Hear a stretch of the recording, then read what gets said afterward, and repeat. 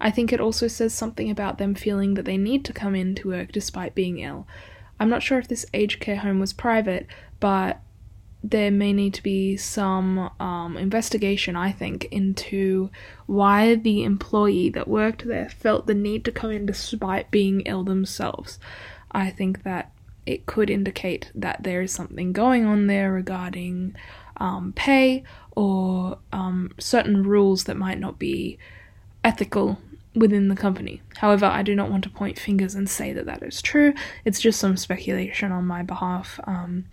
You find that more often than not in the private sector that happens more than the public sector. Our government, in my opinion, is pretty good with, sick days, annual leave, etc. And our unions do a great job at looking after specific areas of work, including teachers who get great benefits.